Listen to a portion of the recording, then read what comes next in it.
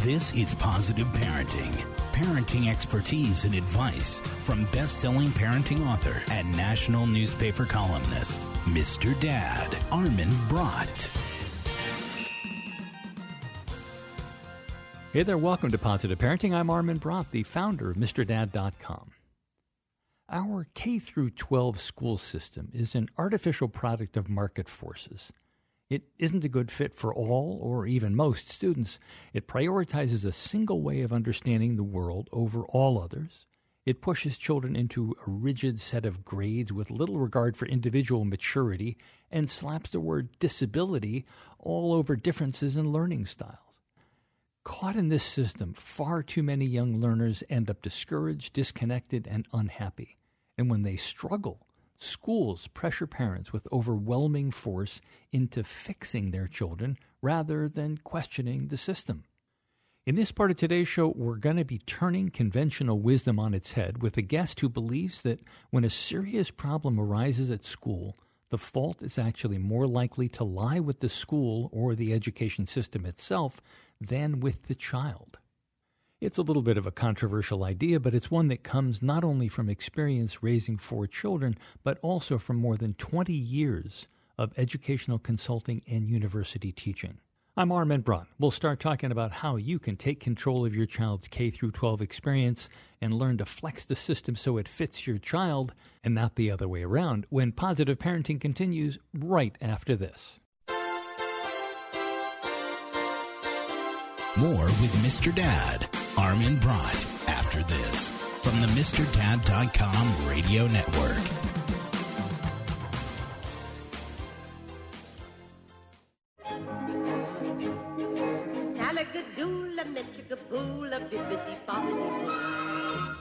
You must be your fairy godmother.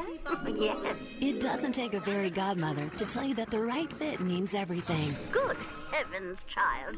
You can't go in that. Children under 4'9" need to be in a booster seat because they aren't ready for adult safety belts alone. Many parents miss the important step of booster seats. Maybe you better explain things to him. Booster seats raise your child up so that a safety belt designed for adults will fit and protect them properly. Oh, that does make a difference. Remember that 4'9" is the magic number, and get your little pumpkin there safely in a booster seat. Hop in, my dear. Oh, thank you. And like Cinderella, you can live happily ever after. It's like a dream. A wonderful dream come true. For more information, visit boosterseat.gov. This has been a message from the U.S. Department of Transportation and the Ad Council. Welcome back to Positive Parenting. I'm Armin Brott, and my guest for this part of today's show is Susan Wise Bauer, who's the author of Rethinking School, How to Take Charge of Your Child's Education. Susan, thanks for joining us. Thank you. What is it about school that needs to be rethought? I know it's a controversial topic, and it depends on whether you're a supporter of teachers' unions or not, and it gets to be really shrill after a while when you start talking about these things. But what do you think generally needs to be rethought here? Well, certainly there are different aspects of our K-12 education that we will continue to fight over, but my contention is that the system itself is a bad match for many of the students that are in it. It has nothing to do with the competency of the teachers. It has nothing to do with the funding of the schools necessarily. It has to do with the fact that the way we do K-12 education is artificial, highly structured, and when you shoehorn a bunch of living creatures into an inflexible system, it's simply not going to work for some of them. Well, I'm just to take a devil's advocate position, I think you'd say, okay, look, there's 30 kids in a class, and we've got one teacher, maybe a teacher's aide. How can we possibly have something that allows for individualized approaches for every child in there? We would never be able to get through any kind of curriculum. You're absolutely right. That is what is artificial about the system. It's the fact that we have committed ourselves to the system in which you do have 30 kids, same age, one classroom, one teacher at the front. It's a system we adopted from 19th century Prussia. There's no particularly compelling pedagogical reason to do school the way that we do. We have a system that resists any sort of individualization. And part of what I wanted to do in the book was to say to parents, look, there's one teacher, there's 30 kids. If you want individualization, you're going to have to take charge of that yourself. And what does that mean? Well, it can mean any number of things. I give parents a lot of sort of diagnostic exercises to figure out how their kids learn, what their maturity level is, what their learning strengths and needs are. And then I try to offer parents a series of strategies to work within the school system to adapt work to their kids' individual needs, whether that is supplementing at home, whether it's asking for a child to be moved in just one subject to another grade, whether that is working with the teacher to provide a different style of education that the parent helps with. There are any number of options out there for parents, but I think most parents aren't even aware that they exist. No, I don't think I think that's right. Yeah, parents are certainly not available or aware that these things exist, and the kids certainly don't know. Do they exist, I guess, is one of the questions. I mean, I could see if you had to move a child out for math, for example, to be in a different class, a higher class or a lower class, that would assume or require that the other math class is happening at the same time as the first math class, because otherwise you could have a kid who goes out during math and could end up missing social studies or something, you know? Yeah, I mean, you'd have to have an even more structured system. Well, some schools are flexible enough to allow parents to do this, others are not. But what I have discovered is that drawing on a lot of the tools and resources that have been developed for home educators can help parents who don't intend to homeschool quite a lot. There are a number, for example, let's stick with our math example, of customizable individual online math courses that can be fitted to a child's particular challenges or needs or gifts. And there are many teachers who, if you approach them and say, look, my kid is either struggling or is ahead here, I would like you to allow them to pull out during math and work on this individualized program here. I will check up behind it. I will test. I will bring you the results so that you can see what the child is doing. These sorts of resources are used by home educators all the time, but there's no reason why they have to be just for home educators. There's no reason why they can't help parents individualize instruction for a kid who is still in a traditional classroom. Okay. And you mentioned about maturity being, I think that's certainly one of the biggest issues, is that whether a child is mature enough. And you have in the book some questions or some diagnostics. Tell us about how you can assess your child's maturity. I mean, it seems like something that we all ought to know, but I think we probably don't know everything that we ought to. Well, it seems so natural to us that, you know, a first grader is 6 and a second grader is 7 and a third grader is 8. And that, you know, that assumes that children develop evenly, which they don't. Different children mature at different rates.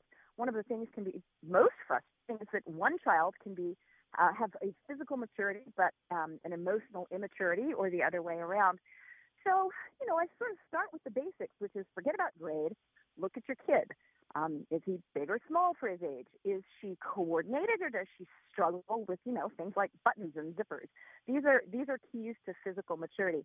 When the child is frustrated, do they cry, or do they try to figure out how to solve a problem? That has to do with emotional maturity. When a child is asked to do abstract critical thinking, do they get this deer in the headlights look that says, I just can't even figure out what the question is, let alone what the answer is? Or do they show a willingness to grapple with it? That's a key to intellectual maturity. These things have to do with, I like to say, how many times Earth has gone around the sun. You can't force a child to mature more quickly. Right. That makes sense. Right. Yep. So you start with this, and if your observations of your child are telling you that they are physically, emotionally, intellectually less mature than other children in the grade, you have to be willing to, and parents are really reluctant to do this, but you have to be willing to go to a school and say, look, my kid needs a little more time to mature. Let's talk about repeating a grade. Let's talk about repeating a subject. Let's talk about pulling out. Let's look for some other solution. There's not much gained when you put an immature child in a situation that requires greater maturity in order for them to flourish. They're going to gain a sense of themselves as not as good as everyone else, as constantly struggling, constantly failing. And that can really set kids up for a lifetime of academic struggle. All right, I want to take a step back here. Can we go up to the 10,000 foot or the 30,000 foot view? What is the result of the school system, the way that it's set up right now? How is it not serving us? I mean, so yes, kids are, some kids are getting lost a little bit and some kids are not making it, but overall it seems like people get through everything and they generally go on to have lives where they can support themselves. Which is setting the bar low, but, That is setting the bar low. I'd like to set it a little higher for our kids. I think you're right. Most people survive school, but you get any group of, say, 20 adults together and really start to ask them about their school experience. That experience has affected the way they think of themselves, their concept of their own abilities.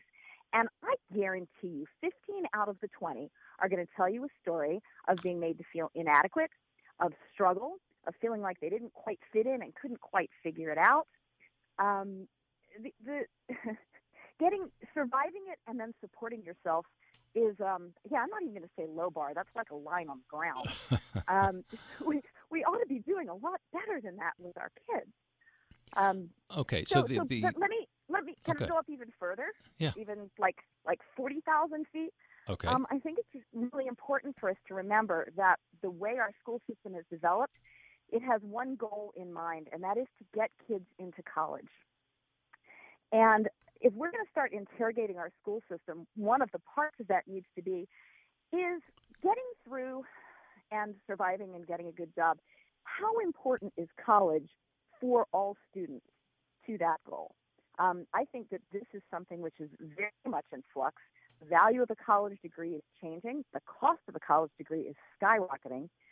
And one of the things that keeps kids in this K-12 system when, in fact, they should be doing something else is this parental fear that if they don't go to college, they won't be able to get a good job. We've got to take a closer look at that assumption as well. Well, about whether they need to go to college at all.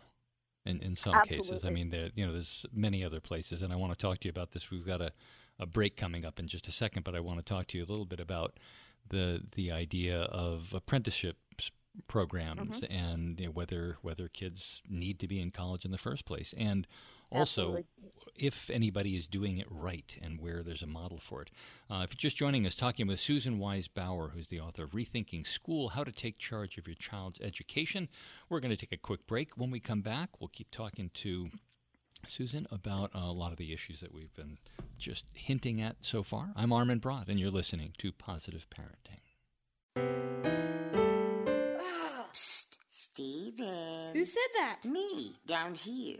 What are you, a yellow booger? I'm a banana slug, Steven. Well, what are you doing in my room? I'm your sense of adventure. Don't you remember me? Don't you know that we miss you? Miss me? Who misses me? You know, all your friends in the forest. The trees, the pond, that little fort that you made out of branches. We all miss you. Mom took me to the forest last year. I'm a slug, Steven. It took me a long time to get here. Oh, I guess that makes sense. The forest is not that far away. Have an adventure today. I'm sure your mom would take you. You're right. I should get out. I want to have fun. Play in puddles, catch frogs, and climb trees. Hey, Mom! Yeah, hon?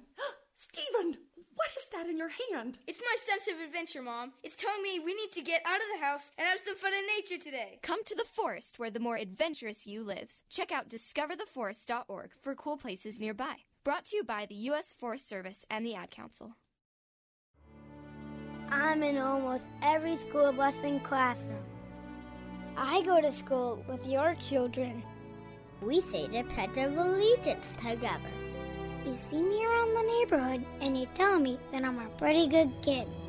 Well, I'm one out of every 5 children in America, and I'm struggling with hunger. This problem is closer than you think. My teacher tells me we can grow up to be whatever we want. I want to grow up to be someone who doesn't go to bed hungry. There's enough food in this country to feed everybody.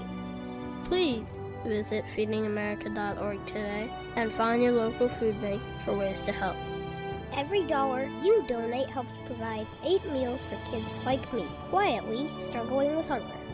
Together, we are Feeding America, brought to you by Feeding America and the Ad Council. Welcome back to Positive Parenting. I'm Armin Brott. If you're just joining us, talking with Susan Weiss-Bauer, who's the author of Rethinking School, How to Take Charge of Your Child's Education. Just before the break, mentioned this about whether kids need to be in college, and I think there's a general acceptance out there, certainly among a lot of parents who are thinking a little bit more clearly and not allowing themselves to be pushed along by the things that they think they should be doing, but that not everybody belongs in college, that apprenticeships programs would be nice, and those exist in other countries.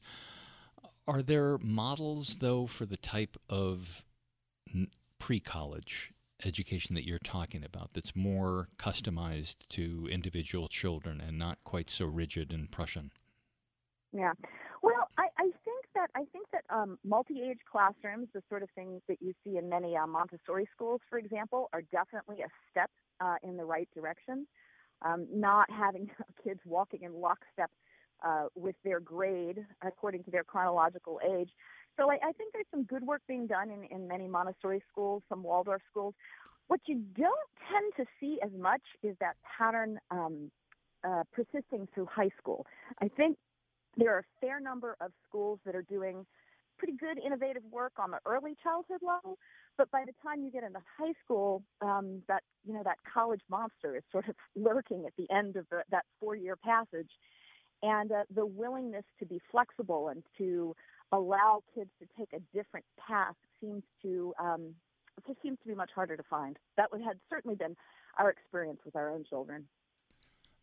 So it's happening a little bit before high school, and then high school, they're going into high gear as far as prepping kids for college.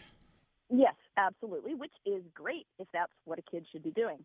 But you said it at the top of this segment that more parents were beginning to question that, the necessity of a college degree.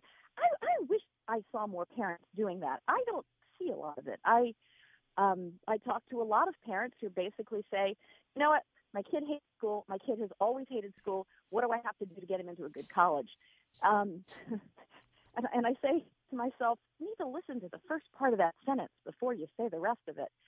The fear of what will happen to a kid who doesn't have a college degree looms large for many parents, and I find them not questioning that fear as clearly as they ought. Well, I mean, I got to say, I think that's a tough nut there, because yes, it requires some buy-in from employers and I just worked on a book with a guy. We were talking about diversity and how diversity is more than just about race and gender and other things, that it can be about a level of education, and that sometimes you need somebody who doesn't have a college education to come in, who's got real world experience. But so what are we going to do for kids who hate school and it's hard for them to learn? But we all know that kids, I mean, even plumbers and carpenters have to learn about technology these days. I mean, there are things that you're going to have to sit down in a classroom someplace. Oh, absolutely.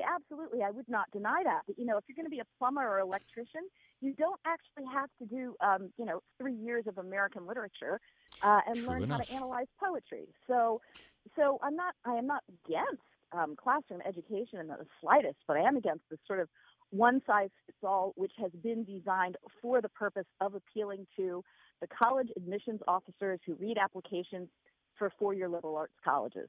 We've gotten very, very focused on that particular route. And I agree with you also when I say this is a tough nut to crack. I actually think the buy-in from employers is not as big a problem.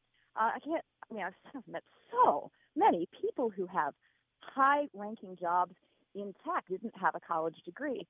But I think that the perception that you need a college degree is extremely widespread. I do think we're going to be very soon at a tipping point with this, because although many parents still feel like, okay, got to get a 4-year degree, it's getting to where you can't really even afford the 4-year degree anymore. So I think there are a combination of forces here that are going to be pushing us away from the acceptance of that 4-year degree as the norm. What do you think we ought to be doing instead? Well, I think we ought to be developing different training paths for students to develop deep specialties in things that they enjoy, are good at, are passionate about, and not not just, I mean, I guess things we sort of tend to say, plumbers and electricians, because those are two very obvious routes where you not have to have a 4-year degree and still, find very good work. But in many different fields, not just sort of, construction arts, but, in software programming, for example, you really don't need a 4-year liberal arts degree to be a good programmer. So we need to start thinking more clearly about how we're preparing our kids for adulthood. I think that saddling them with $120,000 in debt is not a good start. No, not at all. I mean, I think that there is a certain element of panic as we keep hearing about how America's falling behind in math and in science, and we don't have enough engineers, and we have to bring people in from overseas. And when parents hear that, they immediately want to sign their kid up for a coding class.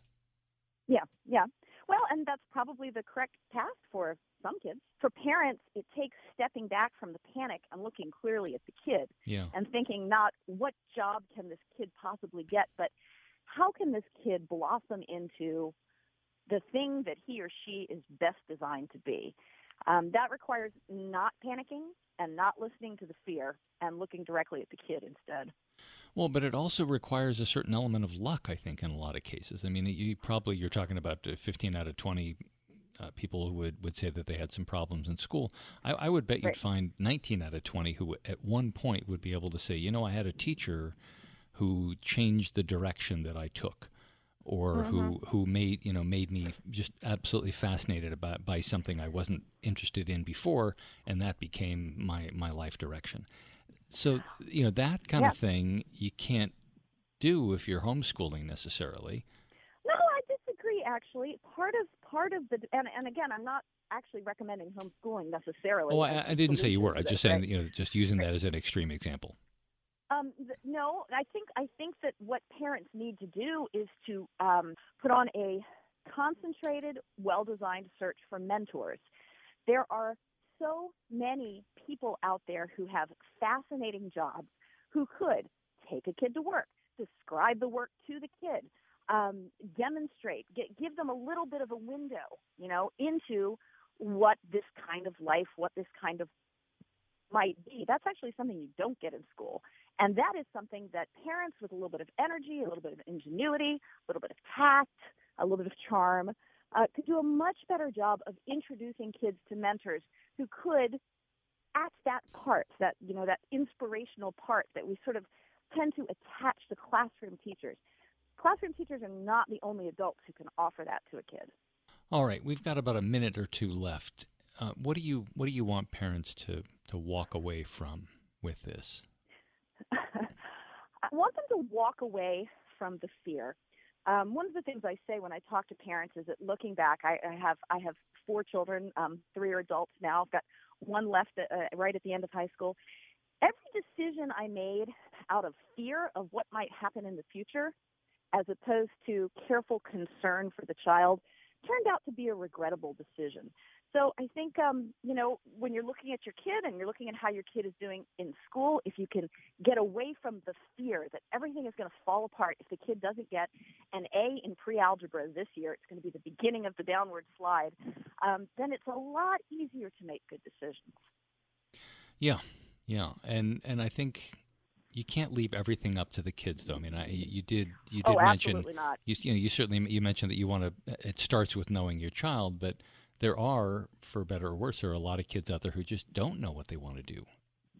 Absolutely, and that's why the parents have to rethink school. I mean, this book is directed not at kids; it's directed at parents. And the premise is you know your kid better than anyone else. You are better equipped to help guide and mentor them than that teacher who's got 29 other kids in the classroom. Exactly. And when do you think this starts? I mean, if somebody's listening who's got a middle schooler, is it possible to change things, or is it too late for that child? It's never too late for that child. This starts when you look at your kid and think, this kid is not okay. This kid is not fitting. This kid is stressed. This kid hates everything that they're doing in school. That's the time to start making a change, no matter what age the child is. Susan Weiss-Bauer is the author of Rethinking School, How to Take Charge of Your Child's Education. Susan, thanks for joining us. Thank you. Enjoyed talking to you.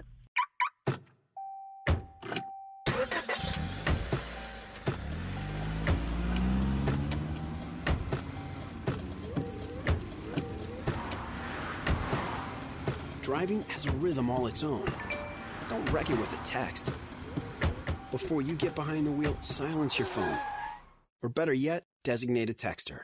For more text-free driving tips, visit stoptextstoprex.org. Brought to you by the Ad Council and the National Highway Traffic Safety Administration. My son Casey was a bright, fearless 20-year-old with a boundless future ahead of him. But in the blink of an eye, he was gone. While out riding a skateboard, Casey fell. He was not wearing a helmet. Our whole family wishes he was. It could have saved his life. I'm Captain Kevin Raffelli of the San Mateo Police Department. Parents, encourage your kids to strap on a helmet every time they jump on a bike, scooter, or skateboard. Think of my son Casey and use your head. Put a helmet on. It could save your life. A message from the Consumer Product Safety Commission. Welcome back to Positive Parenting. I'm Armin Brott, and if you're looking to spend some quality time in the Big Apple with your family, here are some great places to visit while you're there. Legoland Discovery Center.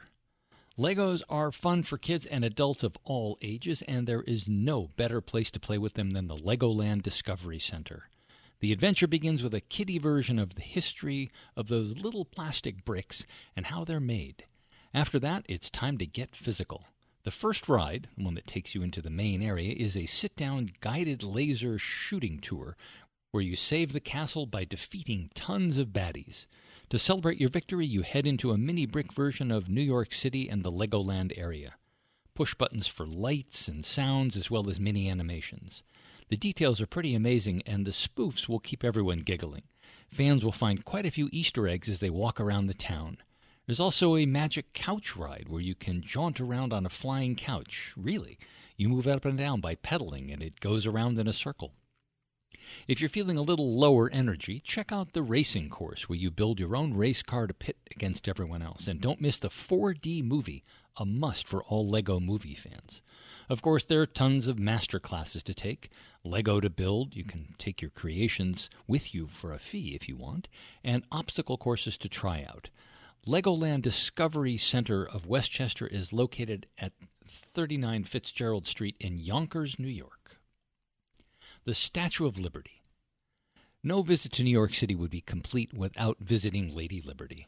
The National Park Service provides ferry and related services to and from the Statue of Liberty National Monument and Ellis Island via Statue Cruises. You can get there from either Battery Park in Lower Manhattan or Liberty State Park in Jersey City, New Jersey. Cruises begin at 8:30 a.m. with the last boat departing Battery Park and Liberty State Park at 3:30 p.m. daily, and the last boat from the Statue and Ellis Island departs at about 4:30. Tickets to the Crown and Pedestal can be booked at the same time, or you can visit just the grounds of the statue. Whether you're an American or a foreign tourist, seeing the statue in Ellis Island is both incredibly moving and educational. We highly recommend that you leave the entire day for your visit, as it's not something to rush through. You can purchase tickets to the Statue of Liberty and Ellis Island online at statuecruises.com, by visiting the Statue Cruises ticket office inside Castle Clinton at Battery Island, or by calling 1-877-LADY-TIX, T-I-X. Madison Square Garden.